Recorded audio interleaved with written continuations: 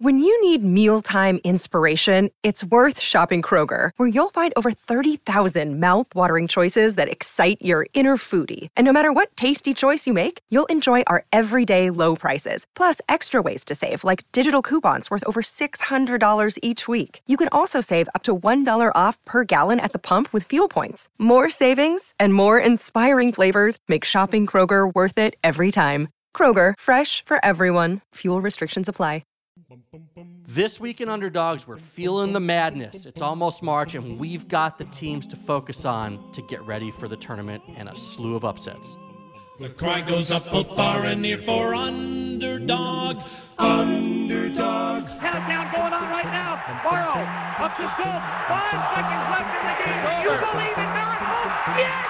By George, the dream is alive. Underdog. And I guess there's only one thing left to do. Win the whole fucking thing. It's the Underdogs back with you. Can you feel it, Peter? I can. Feel what's coming? It's unlike Damian Lillard, I am not leading a lonely life right now. I am surrounded by all my favorite emerging college basketball teams because I'm immersed in studying and watching and breathing. That's right. The bracket breakers, the long shots, the underdogs, the Cinderellas, all coming your way, courtesy of us, right? That's right. And us being, I'm your host, Jordan Brenner. That is my co-host, Peter Keating. And Peter, let's dust off some calculators today.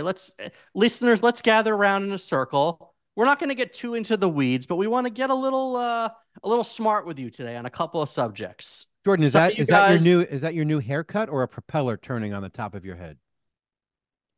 Anyway, when Peter's done making ridiculous comments, we will get into two important things. One, some of you may be planning to draft fantasy baseball teams. Others just getting into the lay of the land for baseball. So we've got some breakout guys, some undervalued guys who are worth watching for some reasons that might teach you a little bit more about the game. So even if you're not a big fantasy player, stay with us, listen, maybe you make a couple prop bets. There's lots of ways to apply this. But first,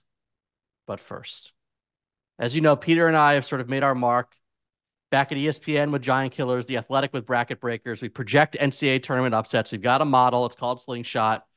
It has identified lots and lots of things that every March tell you who's going to pull up big upsets in the tournament.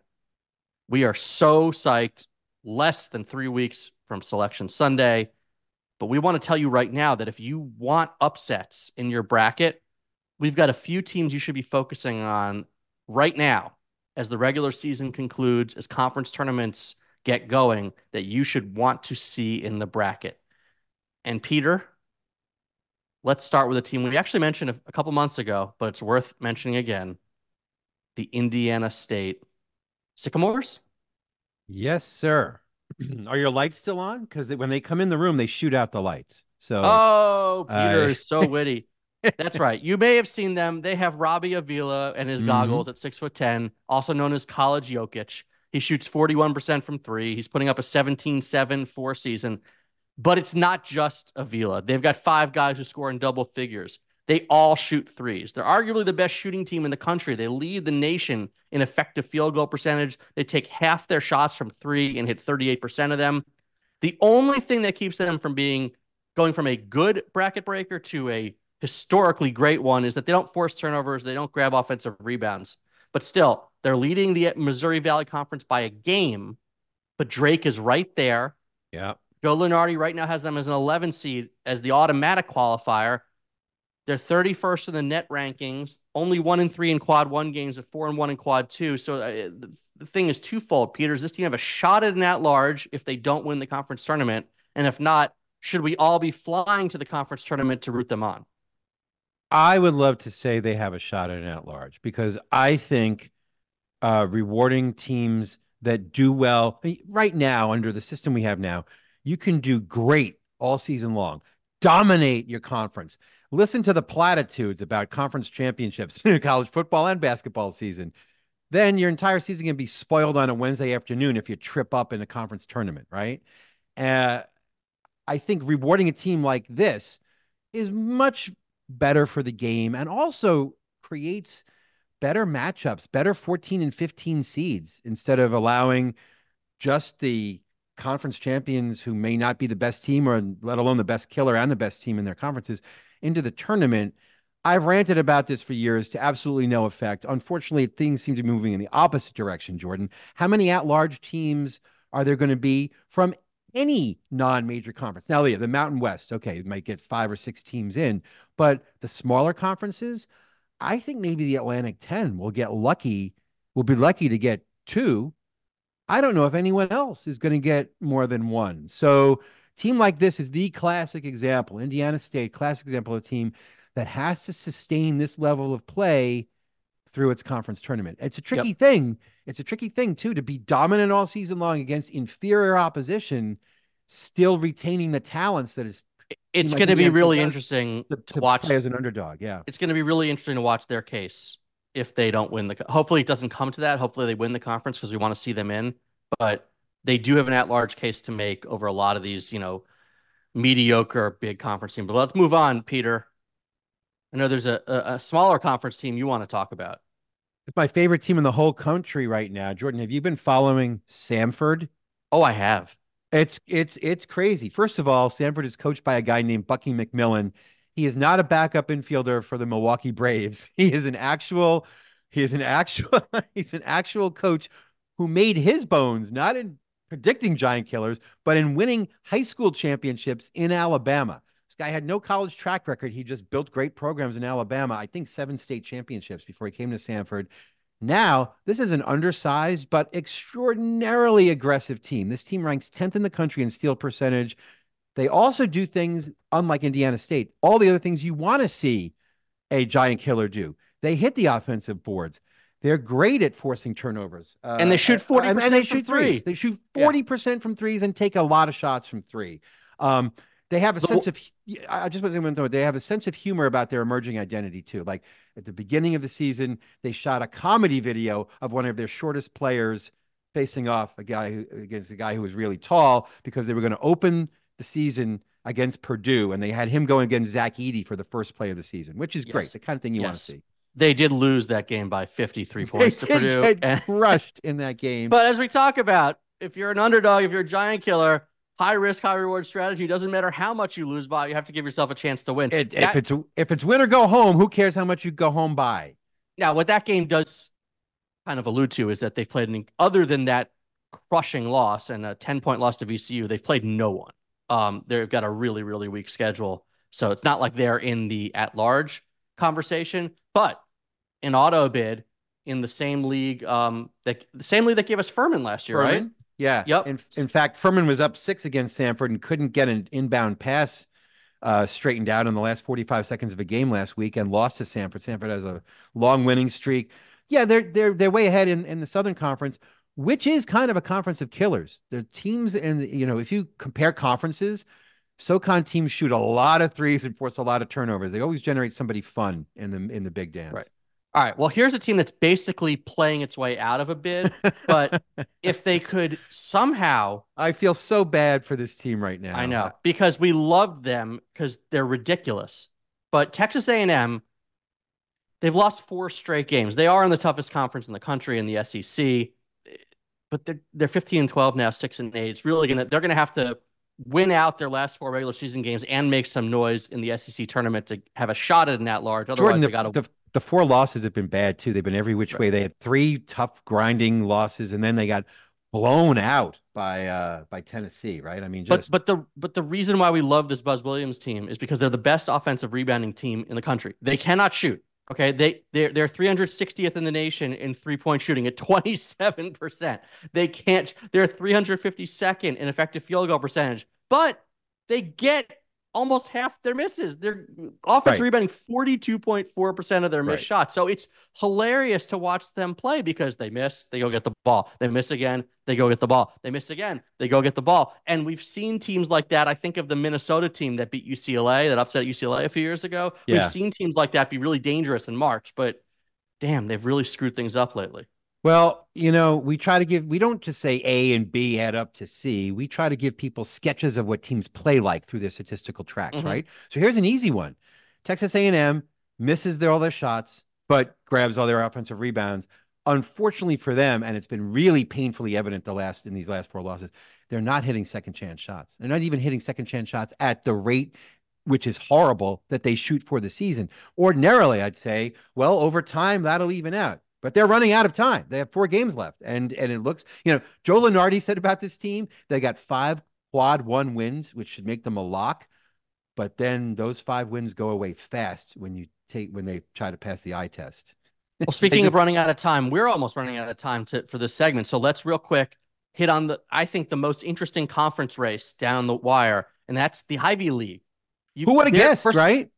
The Ivy League is good, first of all, and you've got 3 teams that are 9-2 in conference play.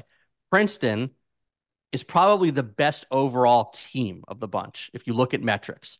Cornell, the best overall killer, which we'll talk about in a second, and Yale is also 9-2. They're just sitting there. But Ivy Madness, top 4 teams advance to semifinals, is going to be super fun. We will be there at Levy and Jim, my old stomping grounds at Columbia. But Peter, real quick, make the case for Princeton. Obviously, we saw them make the Sweet 16 last year with 2 big upsets. Make the case for them following it up again this year. Look, number one, they're a better team than they were last year. They just are. Like, they were 15 seed last year. They're a stronger team across many categories this year. Number 2, they play slow. It's not quite the old Princeton offense, but they play slow. They take a lot of threes, and you can count on them to play smart.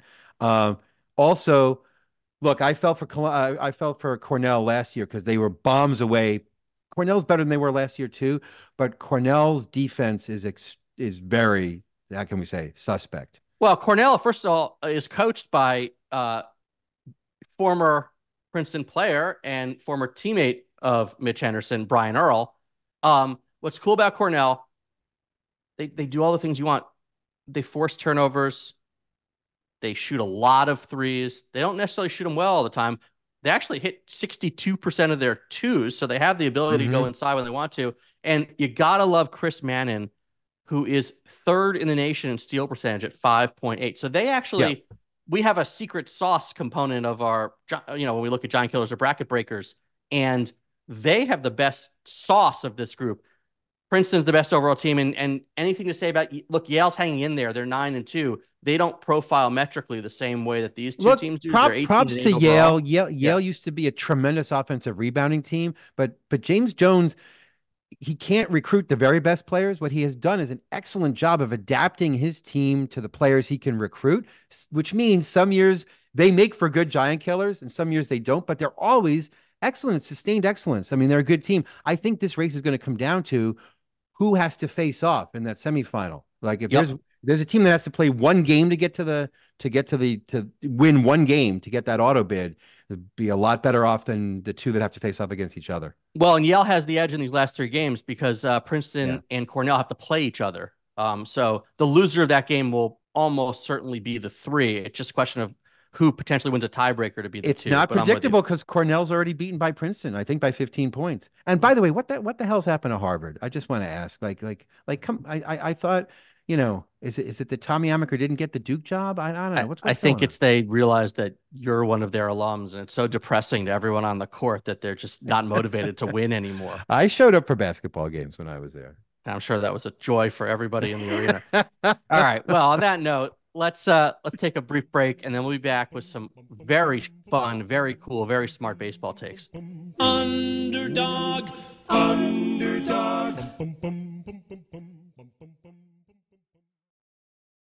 Jewelry isn't a gift you give just once. It's a way to remind your loved one of a beautiful moment every time they see it. Blue Nile can help you find the gift that says how you feel and says it beautifully, with expert guidance and a wide assortment of jewelry of the highest quality at the best price. Go to BlueNile.com and experience the convenience of shopping Blue Nile, the original online jeweler since 1999. That's BlueNile.com to find the perfect jewelry gift for any occasion. BlueNile.com.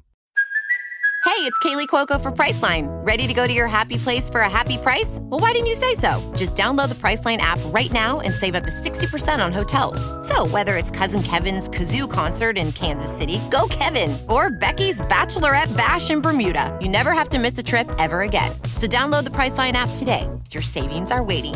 Go to your happy place for a happy price. Go to your happy price, Priceline. Everyone is talking about magnesium. It's all you hear about. But why? What do we know about magnesium? Well, magnesium is the number one mineral that 75% of Americans are deficient in. If you are a woman over 35, magnesium will help you rediscover balance, energy, and vitality. Magnesium supports more than 300 enzymatic reactions in your body, including those involved in hormonal balance. From functional medicine doctors to mental well-being and female hormone experts, we all know that magnesium is the one mineral to improve all aspects of well-being and health. But which one? Magnesium Breakthrough from Bioptimizers, the trusted choice recommended by leading experts with 7 best-absorbed forms of magnesium to ensure your body receives the support it needs for overall well-being. Go to bioptimizers.com/balance today and use code BALANCE10 for 10% off. Support your journey to wellness at bioptimizers.com/balance. Magnesium Breakthrough from Bioptimizers, your foundation to optimal health and vitality. Underdog, underdog.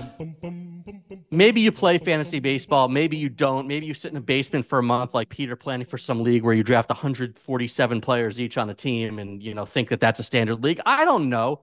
But I find that looking for sleepers for fantasy baseball also might give you a little leg up on just thinking about the season in general and teams you might not expect to do don't well. try to gussy this up. Fantasy baseball is its own reward. Yes, you'll find real life sleepers. When you fall in love with fantasy players who work out, that makes you a better fan of the game and of those Well, players. since you're such a great fan of the game, you've been crunching the numbers. Give me a couple of guys who are undervalued in drafts so far, maybe relative to what they should have done last year or other expectations. Hit us with it. Jordan, maybe the guy whose trajectory is so pointing further upward than I think anybody's taking into account is Jordan Walker of the Cardinals. This guy was a monster hitter when they drafted him. He's only a year and a half removed from that.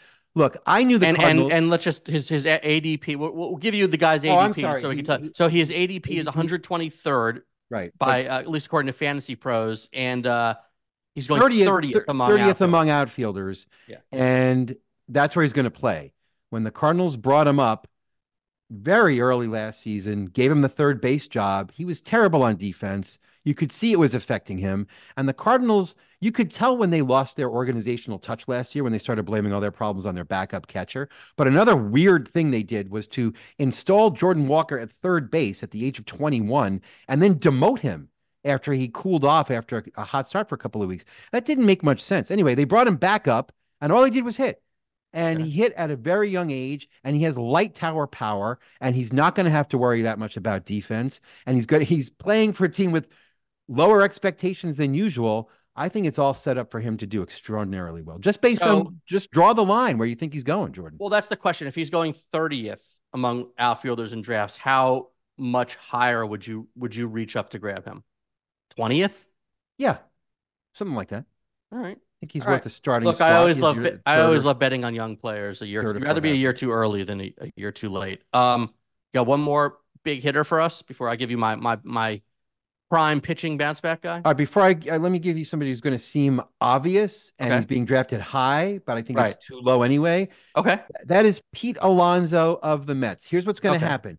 Let's give the ADP 24th overall, 24th overall, fourth among first basemen. And I challenge you. I'll give you Freddie Freeman, but I challenge people. Who are 3 better fantasy first basemen than Pete Alonso?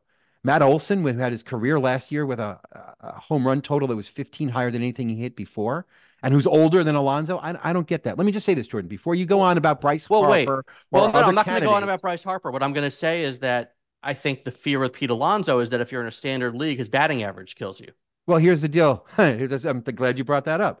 Because among everybody in baseball who qualified for the batting title last year, Pete Alonso had the lowest batting average on balls in play. That bounces around from year to year. Look, Francisco Lindor playing for the same team, so same management, same opponents, same lineup, right? His batting average on balls in play was in the 230s early last year. From June to July, it looked like a switch flipped. He had 300 BABIP for the rest of the year. His batting average on balls in play rebounded by the end of the season. Alonso's just didn't. Maybe because he was playing hurt, but there's no noticeable drop off in the strength of contact that he was making. He just happened to have a terrible year on balls that he put into play. He hit 210 on balls in play. Who does that and keeps a job? Doesn't affect his power. He's the most reliable power hitter in baseball, and his batting average is going to bounce back up. I wouldn't be surprised if he had a higher batting average than Matt Olson, who had a BABIP of 330 last year. That difference is primarily. And look, Alonso did hit 271 2 years ago and like 260 the year before. That won't kill you at all, especially in today's day and age. Right. Speaking of guys who are unlucky and are primed to bounce back, I present Mr. Dylan Cease. Now, I think he will desist in terms of poor performance. You're stealing all my material. Yes. Oh, please. My dad and I have been making this joke for years. Look, Dylan Cease had a 4.58 ERA last year. It looked like he sucked, right? Well, the underlying metrics suggest something different. His FIP was 3.72. If you don't know what FIP is, it's fielding independent percentage. Right. Is that the just strikeouts, walks, and home runs allowed smushed into one number and scaled to look like ERA. Correct. His FIP was 408. He only had a 69% left on base rate. That means he allowed guys to score who are on base way more than the league average. By comparison, most pitchers of his ilk were around 75%. Blake Snell was 87%. That's why he won the fluky Cy Young Award. And Cease gave up, speaking of BABIP, like you were talking about, hitters hit 330 against him on balls in play. That was the highest mark, again, among any of the top 30 pitchers in xFIP. His strikeout rate was as good as ever. He's 2 years removed from a 2.20 ERA season, yet he's still going 30th among starting pitchers in drafts. That's way too low, given both the bad luck that shouldn't be repeatable and his upside, which we saw the year before. You with me? Cease 10 spots higher than that? I'm absolutely with you. In 2022, Cease gave up barrels when you hit the hell out of the ball on 6.2% of plate appearances against him. 2023, the number 6.2%. Nobody was hitting him any harder. He was having terrible luck and waving guys on base home. That just doesn't sustain. All right, he's the opening day starter. Did you see he's been named the opening day starter for the White Sox after a whole winter where people thought he was going to get traded? Look, I think they're right to hold on to him unless they got an absolute haul. And by the way, he might have been one of the guys I'd be willing to give up an absolute haul on. But I digress. Peter, hit us with another buy low candidate. All right, how you can tell when a team believes in a player? When he's a minor leaguer and they give him a major league contract. That means he's going to play. Playing time matters a lot to young people and to accumulating stats. I'm talking about, let me make sure I have these numbers right, 6'2", 211-pound, second baseman of the future for the Detroit Tigers, Colt Keith. Look, this guy had 27 home runs. I'm sorry, 27 home runs, 60 walks, hit over 300 between AA and AAA last year. It might take him a little time to catch up. This is an outstanding draft pick for keeper leagues in particular because he's good. He just needs some time. He just needs some time and some at-bats. They're letting him do the last phase of his minor league development as their starting second baseman, which is a cool strategy instead of obsessing over arbitration eligibility and service time, right? So this guy can hit, and below Mookie Betts and Ozzie Albies, this is a fairly thin position this year. So I love Colt Keith, second base eligible Detroit. What's a reasonable set of statistical projections? I can't speak for Keith this year because I don't think we should go too crazy. 20 home runs? I saw in Fantasy Pros that the consensus projections were like 13 homers, 53 RBIs, a 256 average. What's realistic? I think if he hits 270 with 17 home runs, that's realistic, and that puts you in the middle of the pack for second baseman. But the upside is enormous, and like I said, it's particularly attractive in keeper leagues. Not only is the upside enormous, apparently the backside is enormous too. That's a new stat for us to track. Yeah. Wait. All right. Weighted weight. All right. So Colt Keith, got it. Anybody else off the radar that's really tracked your attention? If you're going to take a flyer on a relief pitcher who's not an ace, but might be a step or two away from it, Matt Brash of the Mariners struck out 13.6 guys per 9 innings last year. That's outstanding. I think it's worth it to take guys like Johan Duran a year early, especially again in a keeper league, but even just to build your ratios. Brash is somebody to watch. And unlike somebody like Kevin Ginkel, I don't know if Matt Brash whips his hair around, but he has better command than Ginkel, and he's not famous just because of small sample size performance. So I think that guy's a keeper. It's tricky because, again, in your league, I think you've got all sorts of non-closers. If you're in a standard league where you, A, don't use holds and you still use saves, and B, where you really don't have enough teams, say more than 10 teams in a league, to necessitate having non-closers in your lineup, is a guy like Brash even worth drafting? Are you holding on to him? I mean, a lot of that depends on you're willing to gamble that you get a good version of somebody like Aroldis Chapman this year instead of a 6 ERA and home runs flying out of the ballpark. There's a couple of really, really elite closers who are worth getting in any league. The rest depends on your format. And the rest depends on your format. The rest depends on your format. Well, the rest depends on my backside. Yeah. Yeah. You also said something that actually I found interesting yesterday, which was really rare when we talk. And leap year's coming up, Jordan. I try to save him for once every 4 years. That's right. So, you were talking about guys who should have had more RBIs last year. Yeah. And look, how you can project that. So enlighten our audience a little bit. Leaving aside real world value, okay, and just looking at what you can pile up in fantasy leagues and RBIs count, you want to find guys who have power, who are in good lineups, or at least can hit whether or not they're in good lineups, but who did really poorly with runners in scoring position or high leverage situations last year, because that stuff bounces around all over the place too. I mean, Jake Cronenworth in high leverage situations hit 128 last year. The year before that, he was at 375. So I just want to bring three numbers to your attention. Xander Bogaerts hit 191 with runners in scoring position last year. Byron Buxton, 141. Brent Rooker, 167. These are all guys who could hit 30 home runs if they were having the kind of year they had last year. In fact, this happened with Rooker. They'd hit 30 home runs and drive in about 62 runs, but they're all capable easily, just by their performance bouncing up to whatever they've done in the past, of driving in 15 or 20 more runs than they did last year and where their prices suggest they should be this year. And real quick, that does not mean that these players are not clutch, right? This is noisy. This is all noise. Yeah. This is all noise. What are we going to, you're going to say that Bogaerts, Machado, Tatis, and Cronenworth are all like flops or failures? They all did horribly in the middle of the order last year for the Padres in important situations. But I'm telling you, these things are just luck. They happen to have a really run of historically bad luck in San Diego. All right. Well, look, we are heading into March, the month of math. So stick with us. We are going to have a ton of NCAA tournament stuff coming up in the next few shows. If there's stuff you're questioning, wanting to learn more about, wanting to know more about, wanting us to address, please hit us up in the comments section on YouTube or on X at Jordan Brenner, at Peter Keating NJ. We are here for you, unless you're mean. Then we Did won't you be here just for call you. this March Madness? I think I might have.